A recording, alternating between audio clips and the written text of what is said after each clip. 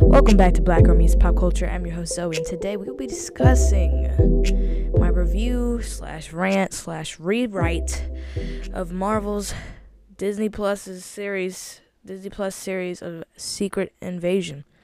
Now, before we get into this, as per usual, I'd like to remind you to follow this podcast on Spotify and or Apple Podcasts. And when you do so, don't forget to hit the notification bell so you get notifications every time I post. You should also rate the podcast if you're watching it or if you're listening to it on Spotify, or leave a comment about the podcast if you're listening to it on Apple Podcasts. Secondly, you can follow me on Instagram at blackgirl_meets_popculture for further updates about this podcast. And finally, you can financially support this podcast starting at just 99 cents. The link will be in the description down below. Okay, so if you are a consistent and faithful follower, and if you are, appreciate you, love you, keep listening to this to the podcast. Good stuff's coming on the way. But if you noticed, a couple months ago, or about a month ago, I gave my review of the first episode of Secret Invasion, and I was planning on constantly giving my review, probably do 2 episodes each review, because I like to do this portion of the podcast every other week. I was planning on doing that, but then I didn't. I think stuff just got in the way, but also I was watching Secret Invasion, and the show was just annoyingly disappointing. And let's hop right into it. I won't skate around it. I want to explain why. And I was talking to a friend of mine last night. Shout out to Hannah if you're listening to this.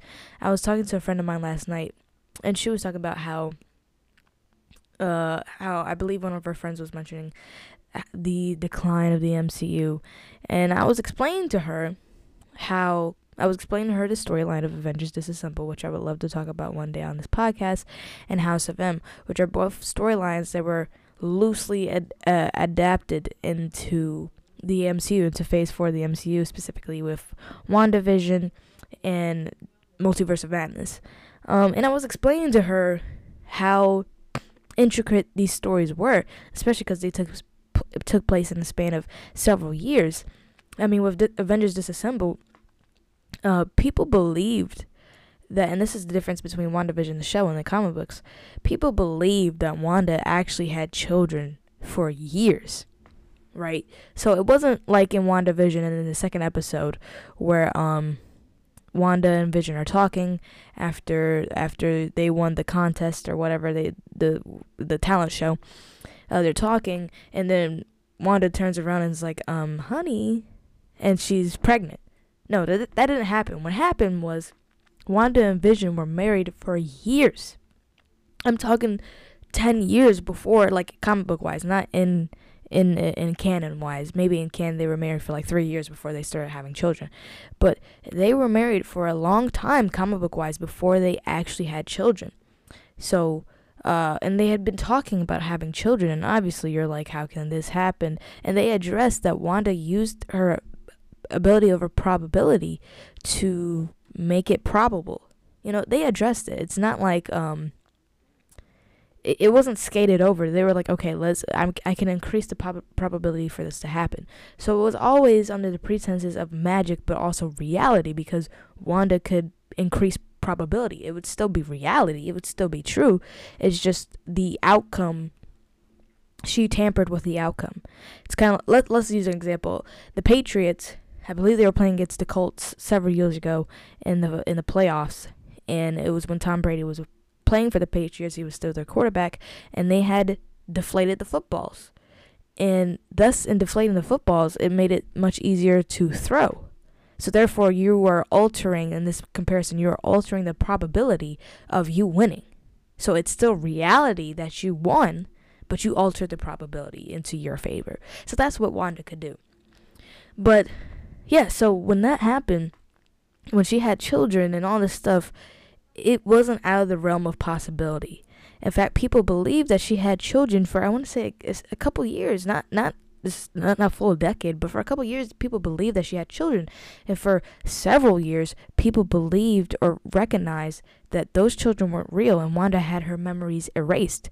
So when she figures all this out of a 10-year gap of people lying to her, it's a big deal. The cat is out of the bag, right? The same thing goes for Secret Invasion. So I'll try to keep it as brief as I can, because I actually have not read the Secret Invasion comic book, but I know what happened. So in between, I said, now arguably it's not in between Avengers Disassembled and Secret Invasion, the comic book, but let's just say that it is. In between Avengers Disassembled and the comic book Secret Invasion, because Secret Invasion, the comic book, has a similar premise, where Skrulls have invaded the Earth and are posing as heroes, or just regular people, but they're posing as it's more important that they're posing as people in the superhero community. So for example, after the Avengers were separated, Captain America and Iron Man created a new team called the New Avengers. I know how original, you just added an adjective, but they created a new team called the New Avengers, and I won't get too much into it, but one of the members of the team was Spider-Woman, Jessica Drew. Now, Jessica Drew, there was already some suspicion, because there's one panel where she's talking to this mysterious person. You never see who it is. Jessica Drew was a Skrull. So let's say from 2004 to 2008, she has been a Skrull. So for 4 years, and you're trying to put all the pieces together, you're trying to connect the dots. Even Hank Pym, who was the original Ant-Man and at this time was Yellow Jacket, was a Skrull. Why does this matter? Well, because he was a part of the Illuminati, I believe he was. Actually, don't quote me on that, but I know Black Bolt, for example, he was a part of the Illuminati, participating in making important decisions. Like one of the decisions they made, which is what Thor 3 Ragnarok is kind of loosely based off of, is when the Hulk, he had gone on another rampage, and because of that, the Illuminati had decided they came to a decision to shoot the Hulk into space and to a planet that was just vegetation, no other life, so that he couldn't hurt anybody, right? Black Bolt, who presumed is a Skrull at this time, was a part of that decision. He was a part of the decision making of that. So, long story short,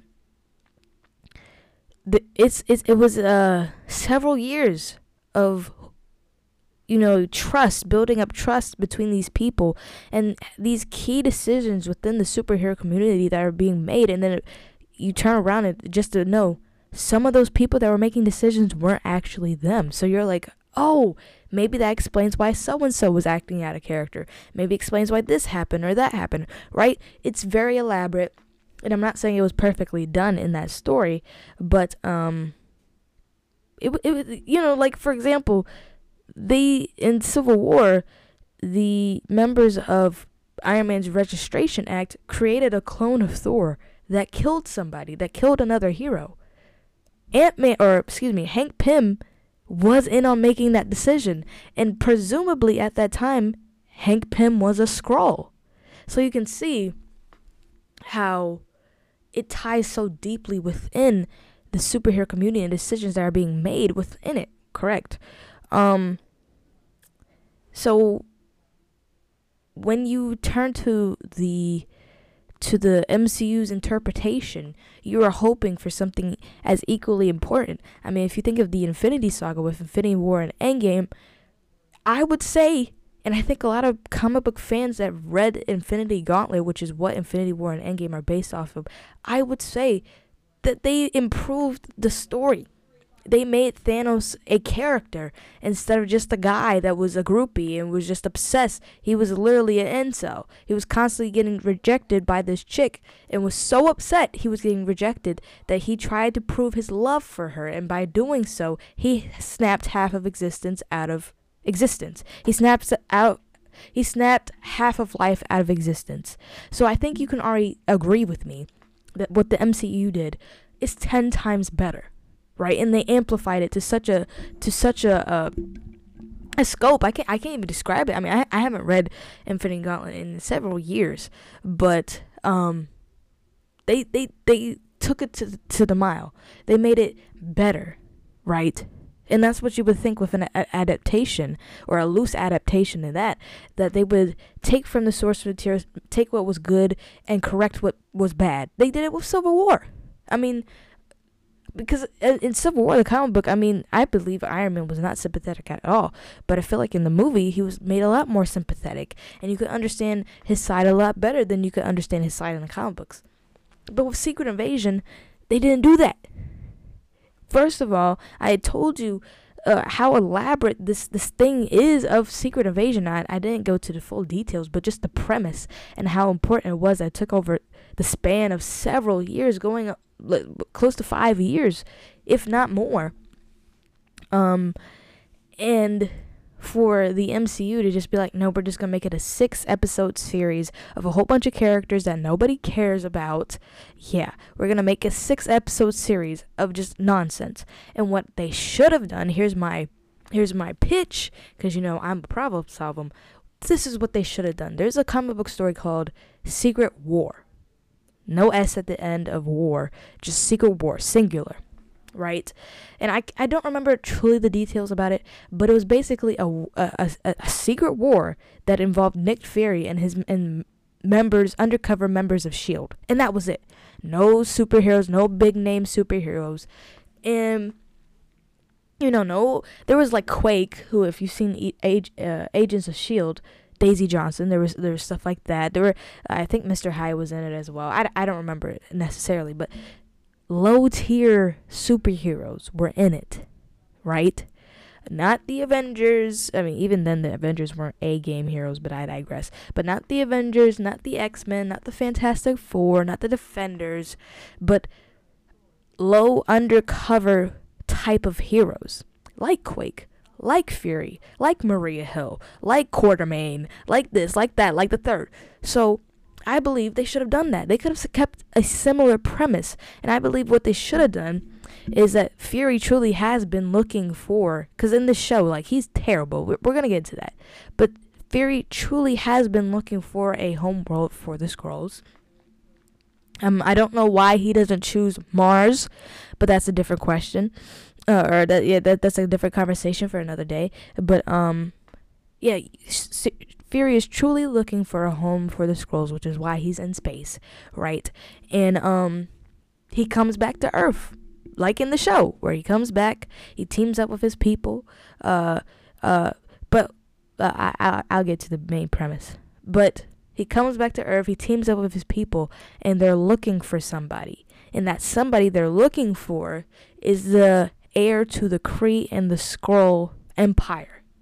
And through him, he can unite the Kree and the Skrull, so the Kree and the Skrull can live together in harmony, and so that the Skrull can have a place to live, and so that these empires could be joined together for the better, right? And this, the person who is the heir to the Kree and the Skrull will be Hulkling. Now, for those of you who don't know, Hulkling is a Young Avengers member who is actually, I don't know if they're married now, but I think they're married. So, Scarlet Witch's son, Wiccan, who was in WandaVision, Billy Maximoff, but his real name in the comic books is Billy Kaplan, whatever. Billy and Teddy, who's Hulkling, they get married, right? They're husbands, right? That's who he is. He's the husband of Wiccan, yes, but he's also half Kree and half Skrull, and his parents just so happened to be, I think his father was Marvel, and not the chick like in the movie, but Captain Marvel, the real Captain Marvel before Carol Danvers and before Monica Rambeau, the guy Captain Marvel, and a princess from the Skrull. Don't quote me, but I know he definitely is a prince, and so Fury is looking for him to to bargain with the Kree and the Skrull to be like, hey, let's better your civilization, because I mean we haven't seen the Kree since Captain Marvel. You know, we don't know what's up with them, so it'd be nice to see something like that, and it would be nice to see actually, like, stop telling me what Gravik did for Fury. Show me what Gravik did for Fury. It'd be cool if, like, I don't know, you have two separate groups. You have Talos, and then you have Gravik, right? You think Gravik's the bad guy the entire time, right? But Gravik is actually working for Fury. And basically Fury's like, I need Talos to get out of the picture because he's not going to be a good leader for the Kree. For the Skrull. He's not going to be a good leader. So you think Gravik is the bad guy. He's doing all these bad things, but in fact, he's actually looking for the heir for the Kree and the Skrull for Fury. But he's just posing. He's a double agent. And eventually, like, Fury never tells Talos of this. He never informs him of this, right? Until, like, I don't know, you get to a situation where Talos realizes Fury's been playing me the whole time. I'm not going to be a part of this promised land. I'm never going to be. Basically, he's like, you need to die out. You, Talos, you are the problem. I have the solution, but you are standing in my way for your people. I promised you, I made a promise to your people that I would find them a home. I found them a home, but you are standing in the way because you want it to be all copacetic. You want it to be peaceful, no violence. But Fury's like, you need to break some eggs, you know, like in Age of Ultron, you need to make some eggs, break some eggs to make an omelet. You know, he's like when Thor's like, nobody has to be hurt, and Ultron says, clearly you never made an omelet before, right? It's like that. He's like, this universe we've learned from Thanos, it's too cutthroat to be, you know, like in the Grinch when they're standing around the tree, ha hoo hooray. No, it's not like that. And it'll be interesting to see a different take. You know, that because first of all, Fury is not soft. He ain't no punk, all right? He's not soft, all right? Fury is hardcore, and I'm so tired of them. Like in the show, they kept talking about, oh, Fury's not the same. He's not the same. I'm like, can we see cutthroat Fury? Can we see Fury in his prime? Because in Captain Marvel, he was soft and sorry as I don't know what. He was soft and sorry, and then we see him in the Avengers and all this stuff, and they're owning him, bro. They're like, bro, Fury, we did, like the scene in the Avengers where they're all talking in that room, on the helicarrier, and Fury's obviously trying to lie, and then about technology or whatever technology that they stole from Hydra, and then Tony's like, I'm sorry, Nick, what were you lying about? Because he found out that they had that technology. He's getting owned day in and day out. We barely understand who Nick Fury truly is, bro, especially when you compare him to the comic books. And this is where people are like, oh, stop comparing to the comic books. It's two separate things. Don't get me wrong. I just said I praised the movies. I praised the MCU before. That I like certain changes that they made. Once again, Infinity War and Endgame is 10 times better than Infinity Gauntlet. Because that is a bunch of foolishness. I really enjoy Infinity Gauntlet. That was one of the first, if not the, no, I believe that was the first comic book, a paperback that I purchased of myself. I remember I got it in 2015. I bought it off of Amazon and I was excited to read it. Right? So that's how much love I have towards that story. But I am still grounded in reality to say that the Russo brothers and that Kevin Feige and everybody else that wrote that script did a good job. They did a better job. They and it's so hard to make something better that you already have and run with it, and then working with all these other characters and their pre-existing stories, it is so hard, and I commend them for that. But this is foolishness. This stuff right now is garbage. Hot garbage. Absolute, like, once again, I don't care about Talos, I don't care about Gaia, I don't care about Gravik. None of these people were compelling to me except for Fury. None of them, except for maybe his wife. The only new characters that I really new-ish characters I cared about was Fury and Priscilla, or whatever her scroll name is, but I forgot all about all that foolishness. All right, everything else, garbage. Almost everything. I'll tell you. Let me give some positives. I'm going on a rant. Let me give one positive. I really did like the scene and it's always these one-on-one scenes that they're really good at. I like the scene between Talos and Fury. I believe it's episode 2, after, spoiler alert, when Maria Hill dies, and Fury's playing a game of tell me something I don't know.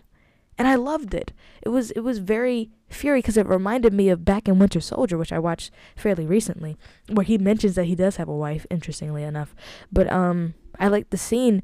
It reminded me of the scene in Winter Soldier where Fury and Cap, I believe they're in the elevator, and Cap's about to Fury's about to show Cap the helicarriers, but they're in the elevator, and he's talking about his grandfather and how he used to be an elevator operator, and he would have his lunch pail, and in the pail, sometimes they would ask what was it, and then he would show them some money and a gun, right? I like that about Fury, and I like that it shows that when you think you have the upper hand, no, Fury has the upper hand. Fury's telling you this information because he wants you to know, right? He holds the cards in his hand, and it's out of it's not out of being generous or considerate. It's, I am giving you this information. You should feel privileged that I'm giving you this information. And it's the same thing in the scene with Talos when they're in the freight train or whatever, the cars. I enjoyed that scene. I enjoyed the scene with Priscilla in, I believe it's episode 4. It might be episode 5, when she's sent to kill him. In the beginning of the episode, we see this beautiful poem talking about Earth, and like, I want to be recognized as beloved. And you see what this planet means to these Skrulls, who all they want is a home. All they want is to be recognized. They just want to go home, a place to lay their head and feel comfortable enough to be themselves. That's all they want, and I commend that. I appreciate that part of the story. It was very well done. Even, I forgot her name, but the woman that Fury was constantly in contact with, I loved her. She was the best part of the show. She brought she was serious, but it's kind of in the way that the Joker is serious but comical at the same time. Like, you don't know what you're gonna get. Like, she holds the cards in her hands, and it's just because she wants you to know something, she'll let you know. It's not because she's being vulnerable or generous or curious. No, or out of curiosity. No, she's playing a long game, and I like that. But one of the most ridiculous things about this show, and I mentioned it before, what they should have done, but they didn't do it. But when she's like, Fury, why aren't your Avengers friends here? And I'm like, 'cause they ain't got no money. They ain't got no money for the Avengers to be here. How is Carol Danvers not here? You got her to be in Ms. Marvel. Yes, it was at the end, but still, you got her to be in Ms. Marvel, but you can't get her to be in here, and understandably so. You can't get her to be in here. Do not make the show.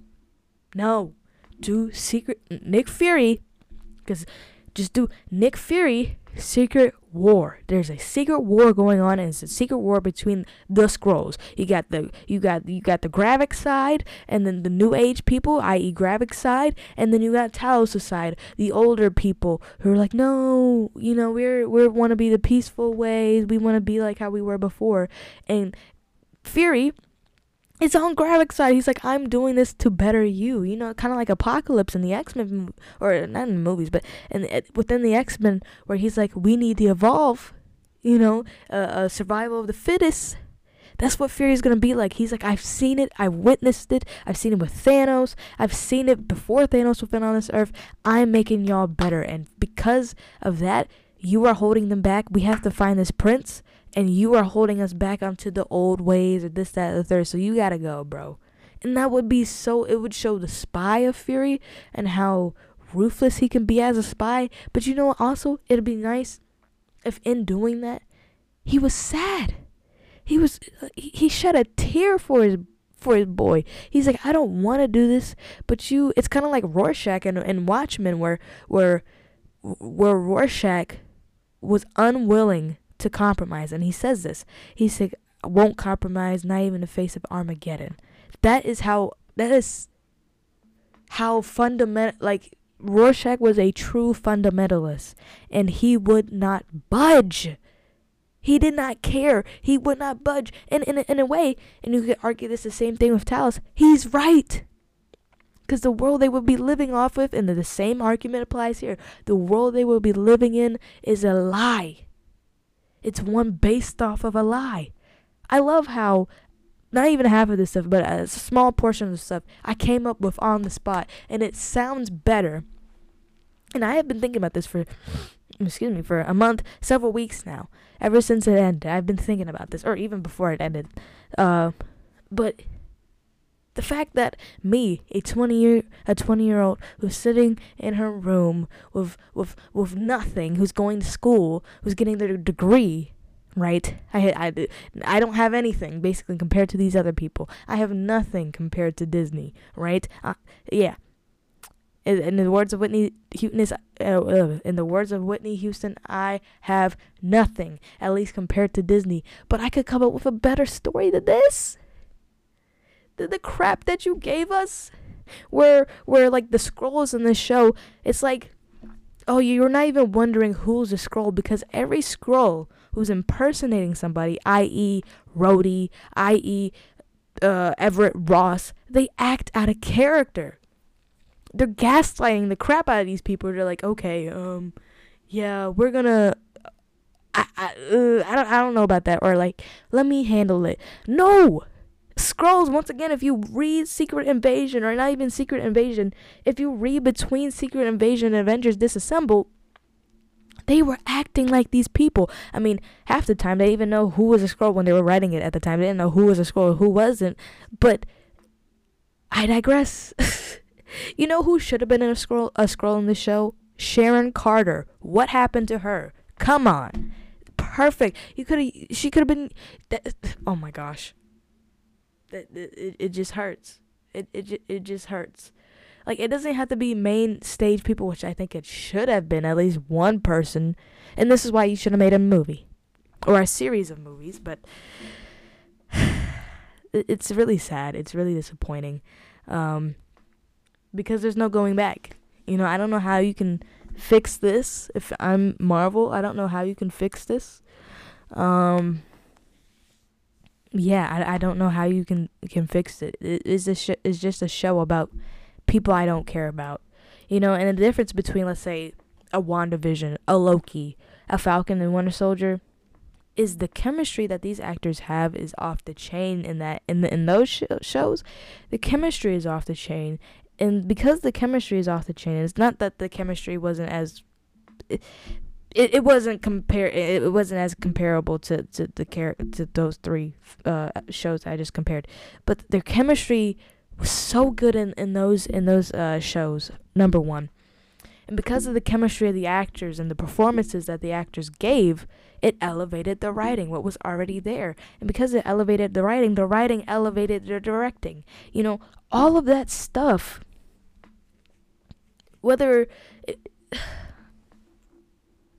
it's just sad, bro. I'm saying this as a Marvel fan. I'm saying this as an MCU fan. I don't want to see the MCU fail.